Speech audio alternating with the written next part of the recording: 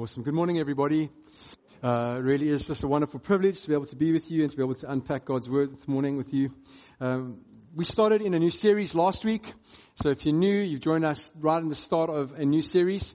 We started a series. We're going to be preaching through our core values. You can have a look over there. Those are our core values as a church here at Connect. And it's just such a privilege to be able to preach through them because they're not some random abstract ideas that we've come up with, but our core values are rooted in Scripture. And so when we speak about our core values and we get to preach on our core values, it's a way of just bringing what God has said to us through His Word to the front of our minds again and remember, hey, this is what God has called us to do as a church. And so it really is an honor and a blessing and a privilege to be able to do that. I know that as I've thought about core values and I've spoken to some people about what they think about having core values as a church, regardless of whether you believe in them as a business or whatever else, there is a sentiment that maybe like we should just be able to pick up God's Word and say, hey, herein lie our core values. And I think there's some truth in that. But at the end of the day, like in the book of Revelation, Jesus commended different churches for different things and He also rebuked them for different things. And there's a space and place, I believe, in the life of a specific church where God says to you, hey, I want you to focus on this. And there may be many churches that share the same core value. There may be many that don't. But at the end of the day, God has got, I believe, specific stuff for different churches to get involved in and to be pushing into and to be persevering in. And so our core values are really from God's Word. They are what we believe God is saying to us and what we want to press into as a church here at Connect. And like I said, there are many things that we could focus on. Our slogan is continuing the work of Jesus. I think it's great, but I think there's a place in a space where we have to unpack that. And so in that way, I think core values are great. It's fantastic to have clearly articulated and succinct core values because they help keep us focused, to help refine vision. God's Word says that without vision, His people perish. Core values help us to focus on what we believe God is calling us to put efforts and energy into. And so when we start to plan as a church and when we start to move forward as a church, we know, hey, God has said to us, push forward and push hard into these spaces. It's not that the rest of Scripture fades away or that other core values wouldn't be significant. It's just to say, this is what we believe God has called us to as a church here at Connect. And so they clarify what we're trusting God for. And they get us to keep the main thing, and keep our focus and energy in the right place. So core values, I've come to believe, are great. Although you could have literally hundreds of them. We just have 4. So the one I get to unpack this morning, which is really great, is we want to be a church that see people coming to faith in Jesus. But what do we mean by this? I think it's unhelpful to just leave it like that. I think it's helpful to unpack it. Really simply put, what we mean by this core value is that we want to see people being saved. And not just see people as a church. We don't just want to witness it. We don't just want to be bystanders looking in on God doing work and having other people being used by God to bring those that are in the dark into the light. We want God to be using us organizationally as a church and as the individuals that make up this church to be leading people to Jesus. So what we mean by this core value is we want to be a people that see people coming to faith in Jesus. It means we want God to be using us personally and as a church in the way we structure ourselves, the way we preach, the way that we have impact in the community. We want to see people coming to faith through the ministry of the people here at Connect Church.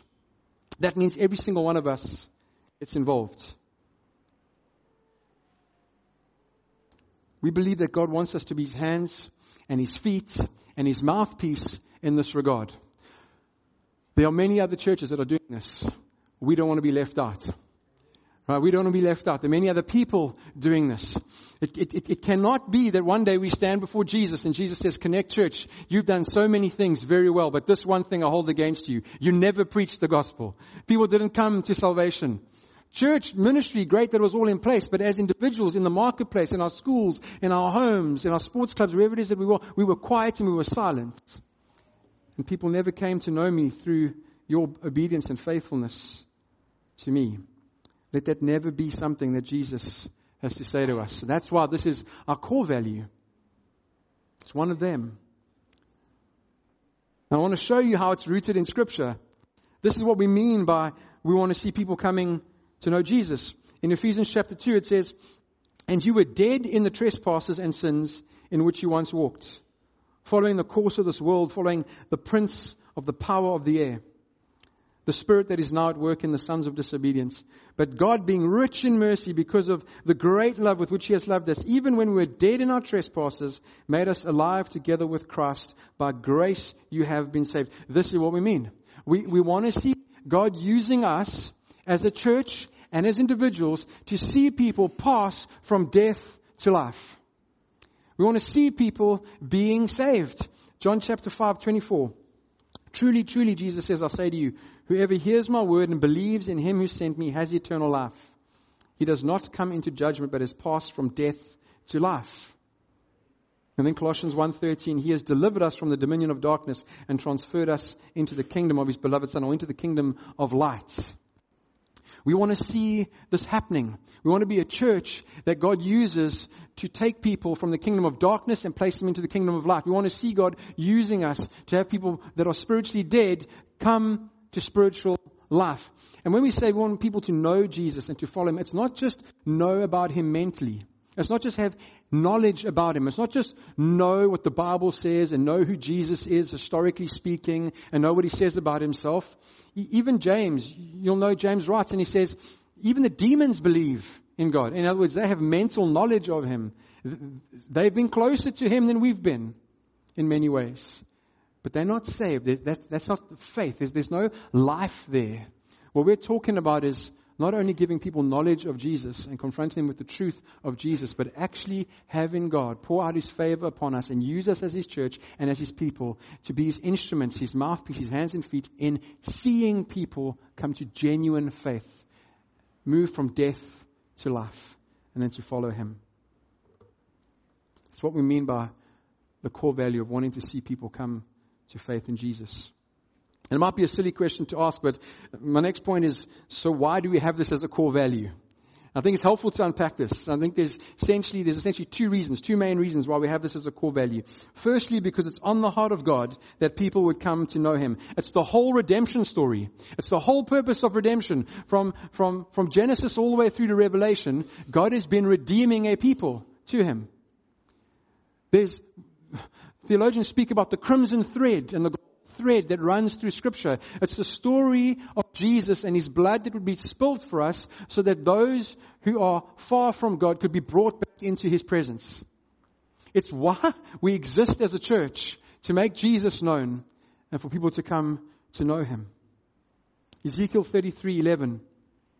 Say to them, as I live, declares the Lord God, I have no pleasure in the death of the wicked, but that the wicked turn from his way and live.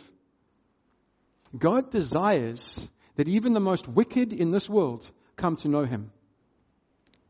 We can either get behind that or we can ignore that. When God says this is His desire, we'll look just now, He supplies the power for this to happen. We are just His hands and feet who need to respond in obedience. But this is the heart of God. 2 Peter 3:9. The Lord is not slow to fulfill His promise, as some count slowness, but is patient toward you, not wishing that any should perish, but that all should reach repentance. I don't know if you've been like me. You do get a bit of a selfish, self-centered attitude as a Christian sometimes. You're like, yes, I've got the ticket. Yes, I know Jesus. I know when this world ends or my life ends, I'm going to be spending eternity with Him. So come, Lord Jesus, come. Don't we pray that prayer? It's like, Lord, I wish You would just come now. Right? And sometimes we pray that prayer over trivial things like not having power for 2 or 3 hours. Because you're like, Jesus, if You come now, eternity is going to be lit for forever. Right? And I don't have to worry about making milk for my baby over a gas stove at 2 o'clock in the morning because the microwave doesn't work. But the reality is when we pray this prayer, I think in many of our hearts there's a genuine desire for God to come and for us to be delivered from the pain and the suffering and the trial of this world. But if we really pray this and God had to answer that prayer right now, people in Syria and people in Turkey and people in places like that would not know Him. I think sometimes we pray that prayer and we actually miss the heart of God. God's heart is not our heart. He's not slow like we think He's slow in keeping His promise to come again. He's slow because He cares, and this is a very sad thing. He cares more about the lost than we do sometimes. And that is an indictment on the church where our heart doesn't break. I think it's Mark, you don't have to apologize for being emotional. I think we should never apologize for being emotional for people who don't know Jesus, whose lives and whose hearts are breaking, who don't know Jesus. It should break our heart, church, all the time. This is on the heart of God, that people would come to know Him. And when we pray, Jesus, come right now, I think we miss the heart of God. Matthew chapter 9, verse 37 says, Jesus said to the disciples, the harvest is plentiful, but the laborers are few. There is something amazing that God does in the life of a person even before they come to know Him. And this is really encouraging for us. God, through His Holy Spirit, is at work in people's lives that we haven't even met yet. We haven't even thought about. We don't even know about them. But God is at work. And because He's at work by His Holy Spirit, and because it's by His power and His power alone that the dead come to life, He's able to say to us, the harvest is plentiful. There are trees with abundant fruit, low-hanging fruits that are ripe for the picking. And what I want you to do is not go and grow the fruit as in you make it grow. I don't want you to do the supernatural work. I want to work supernaturally through you. I want you to be my laborers, my hands and my feet. I want you to go and pick the low-hanging fruit. It is a truth that the world is ready and ripe for the message of Jesus, whether we feel resistance to it or not. Jesus has said the harvest is plentiful and the laborers are few. It is on the heart of God that we be a church and that we be individuals who are ready to go and say, God, I'm willing to pick for you. Because you've made the fruit grow. There are people sitting there waiting. It's one reason why we have this as a core value. The second reason is because we've been commanded to go and make disciples. We actually don't have a choice. Matthew chapter 28, 16 to 20 says, Now the 11 disciples went to Galilee, to the mountain to which Jesus had directed them. And when they saw Him, they worshipped Him. I love it. Just as an aside, that's an appropriate response for when you see Jesus. When you see Jesus, you worship Him. And Jesus came and said to them, All authority in heaven and on earth has been given to me. Go therefore and make disciples of all nations, baptizing them in the name of the Father and of the Son and of the Holy Spirit, teaching them to observe all that I have commanded you, and behold, I am with you always to the end of the age. And we're going to spend a little bit more time on this scripture because I think there's some really good points, some nuggets for us as it relates to this core value and our responsibility to be used by God to see people become followers of Jesus. When it comes to commands that God has given to us, there is one command that stands above the rest. Jesus even said, the greatest commandment is this. And it's not going to come up on the screen. We know it. Love the Lord your God with all your heart, soul, mind, and strength. And then it says the second is like that. Love your neighbor as you love yourself. That is the greatest command God has ever given to us. There's nothing better that you can do with your life than love the Lord your God with all your heart, soul, mind, and strength. But when it comes to the work God has given us to do as His people, there is one command that stands above the rest. And it's this one. Go and make disciples, therefore, of all nations, baptizing them in the name of the Father and of the Son and of the Holy Spirit, teaching them to observe all I've commanded you. This is the greatest commandment God has given to His church with regards to the work He's called us to do. It's often referred to as the Great Commission. But what's happened, and sadly it's true, I've seen it, I've felt it, witnessed it, and you, if you've been a Christian for a long time, you will know this. The Great Commission has sometimes been relegated to the Great Suggestion or the Great Omission. In other words, we just never do it, or we feel like it was a suggestion from Jesus that we go and we make followers of Him. The Great Command or the Great Commission has become the Great Omission or the Great Suggestion because we tend to think it's everybody else's job. Oh, Jesus said, go and make disciples. So you look to the person next to you or behind you, or to those who are called to the mission field as full-time missionaries, or to church organizationally, to the structure, to the different ministries, or to pastors, or to elders, or to those we see to be involved in full-time ministry with their life, regardless of what it is. We feel like it's their responsibility. Here's the shocker, and here's hopefully where the Lord will just minister to us by the Spirit. This command and commission is for you individually. It is for every single person who calls himself a disciple of Jesus.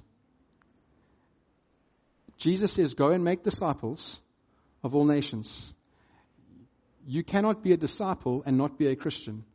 You cannot be a Christian and not be a disciple. To be a disciple is to be a Christian. It is to follow Jesus. And so Jesus says to all of us, go and make disciples. Go. And you might be wondering, well, how does that relate to seeing people come to know Jesus? Well, the process of making disciples begins with evangelism. It begins with seeing people come to know Jesus. Often we separate the two. We go, oh, there's evangelism. And that's the ministry of winning people for Jesus. Big programs. We think about a whole bunch of different international ministers that we've heard and we think of and we talk about all the time. And they're great evangelists. And so that's the ministry of evangelism, winning people for Jesus. And then we've got discipleship. And that's for the pastors and the teachers and preachers in church. Not really for me, but that's about taking people on a journey to help them to know how to live the Christian life. For me, I'm part of that, but we don't really see ourselves as being part of the evangelistic sort of side and the discipleship side. And it's unhelpful to split them. It's unhelpful.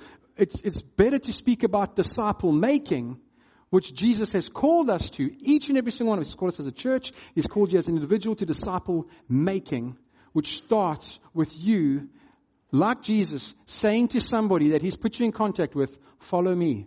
Come follow me. Let's build a relationship together, and I am going to introduce you to Jesus by what I say and the way I live my life. Look at what Jesus says.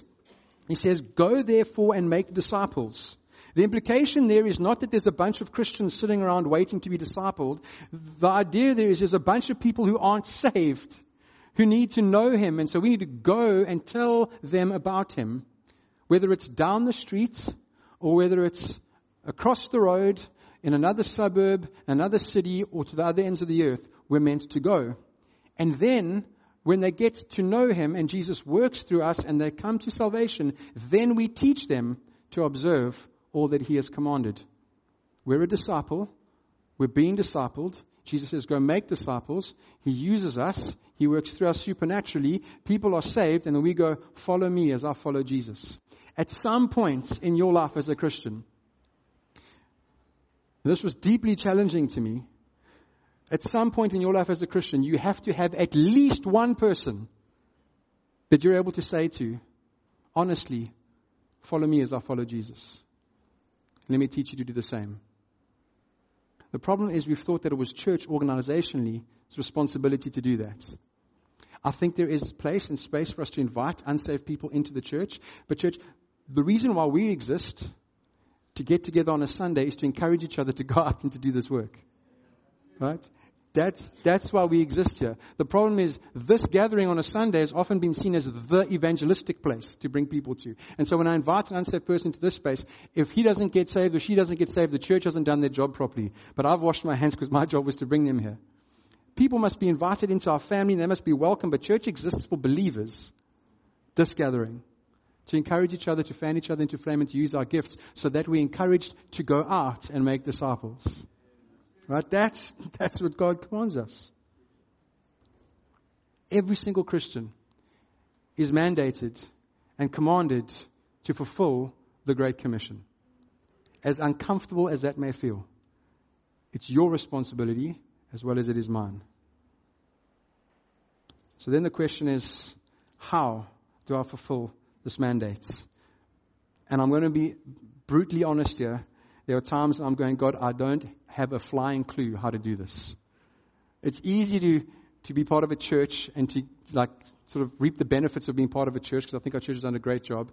And everyone thinks you like seeing people come to know Jesus and you know exactly what you're doing. I just want to say pastors are just as clueless as you are sometimes and feel just as helpless as you do when it comes to engaging with people and having them come to know the Lord. We're reluctant. I'm reluctant sometimes, and it's fear. It's fear. I'm afraid of being rejected. It's easy for you guys. When you come to church, you expect to be preached at. You expect to hear about Jesus. This is comfortable. This is easy.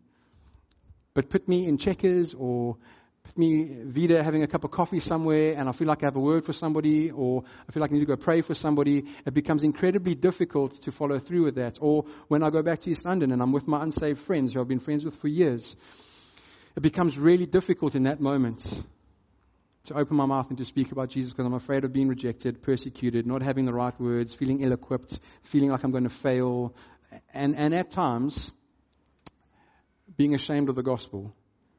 and being embarrassed to speak it because of how people are going to respond.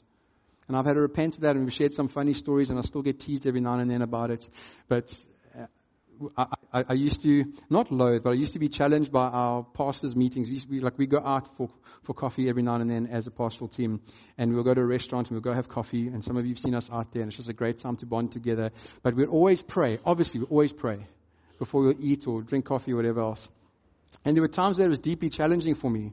Because when you have 5 or 6 pastors around a table, you don't just pray the normal grace prayer, right? It's not just like, Lord, bless the food, thank you, amen. It's like, we pray, right?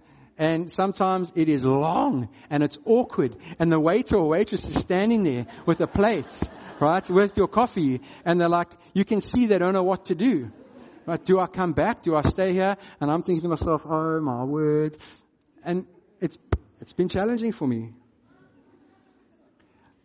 I have subsequently repented of that and asked the Lord for forgiveness for that. But I know you do it as well. Lord, thank you for sweet bless you. Amen. Right? I know you do that when you go out.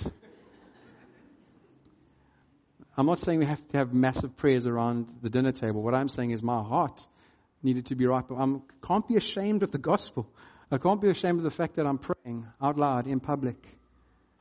But I think sometimes that stops me from being used. The reality is, for all of us, this is impossible for us to do. This is not something we do in our own strength.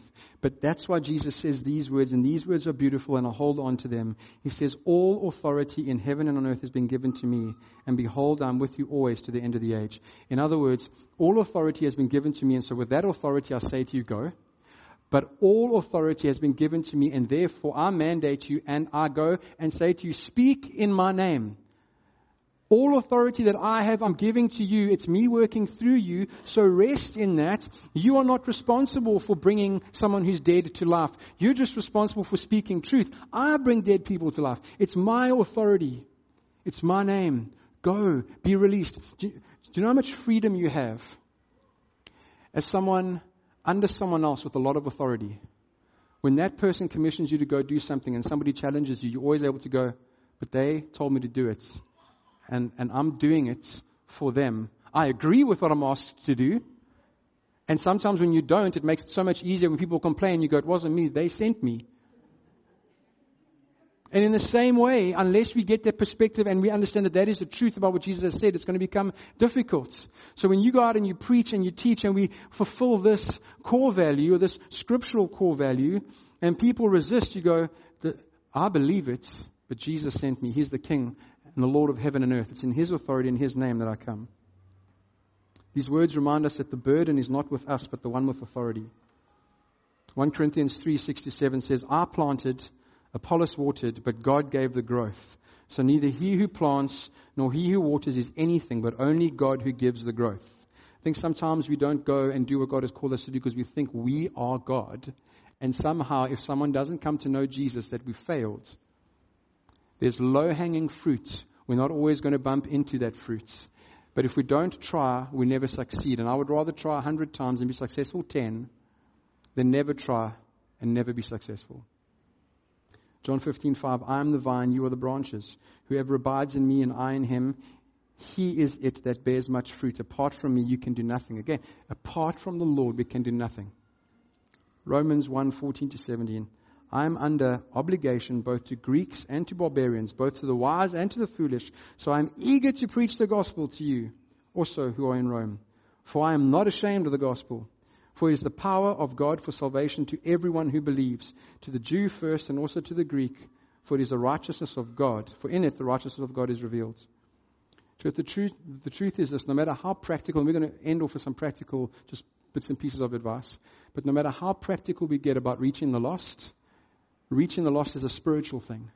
And unless you're at the feet of Jesus, you do not have power to be used by God to redeem those He wants to redeem. You will always feel inadequate. You'll always feel under-equipped. You'll always feel afraid or ashamed.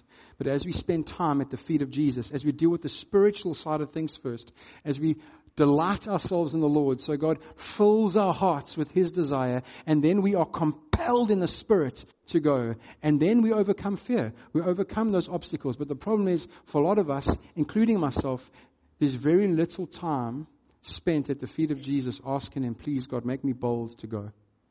Make me bold to go. Open my mouth to speak. And dealing with our fear and dealing with our embarrassment and fear of failure and shame. But that's the only way to fulfill this mandate, is to plug ourselves into Jesus and to remain. And to realize that when we share the gospel, it's not our story, it's His.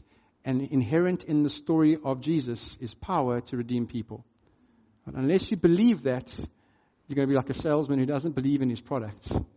And that might be a crude example because I don't think Jesus is a product. And we shouldn't be salesmen. We're sons and daughters talking about our Father and a family. Just 2 quick practical things because it's sometimes helpful.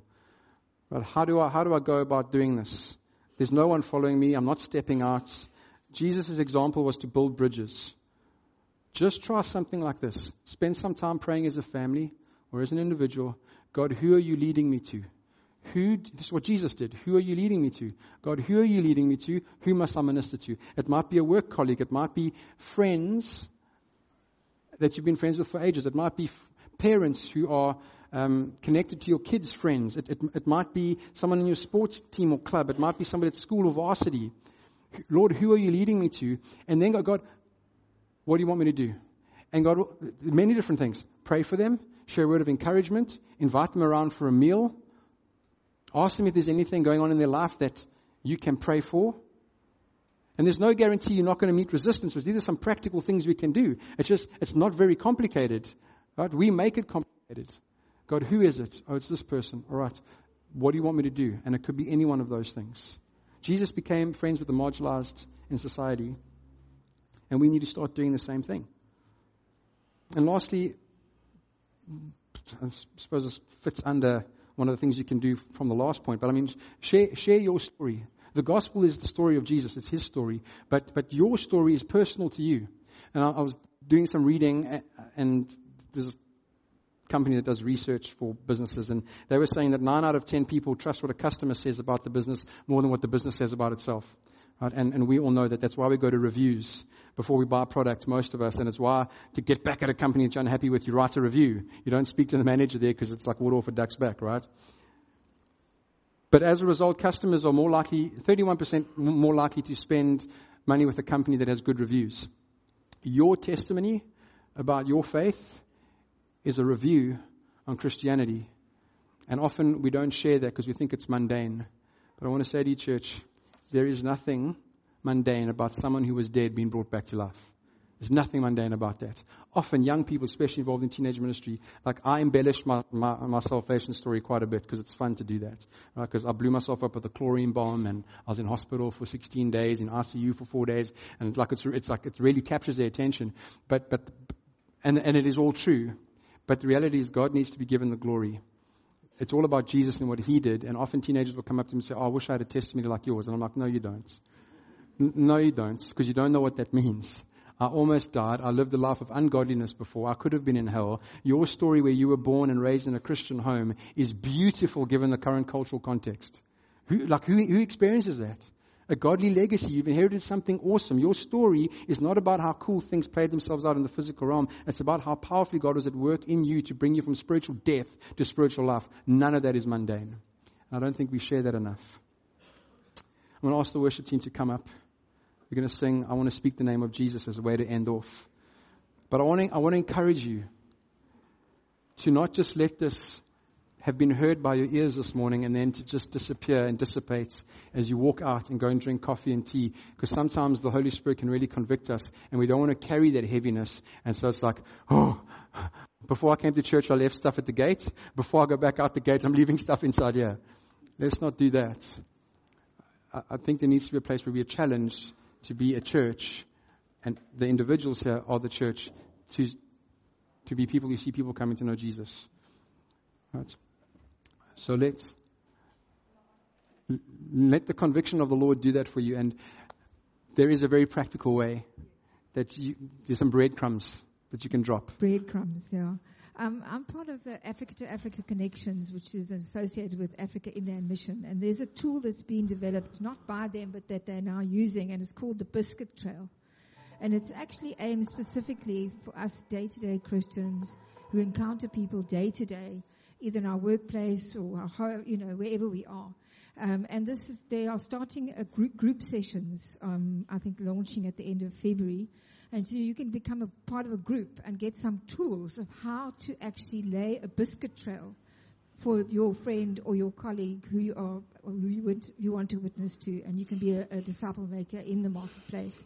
So if you want to know anything more about it, come and chat to me, and I can forward you the email with all the details. Amen. I did say to Kathy she must share that, but I said I wouldn't be able to remember, and it was true. I'm sorry, Kathy. Amen. Father, we just want to thank you for your word this morning. God, thank you for the deep challenge that we are to be disciple makers.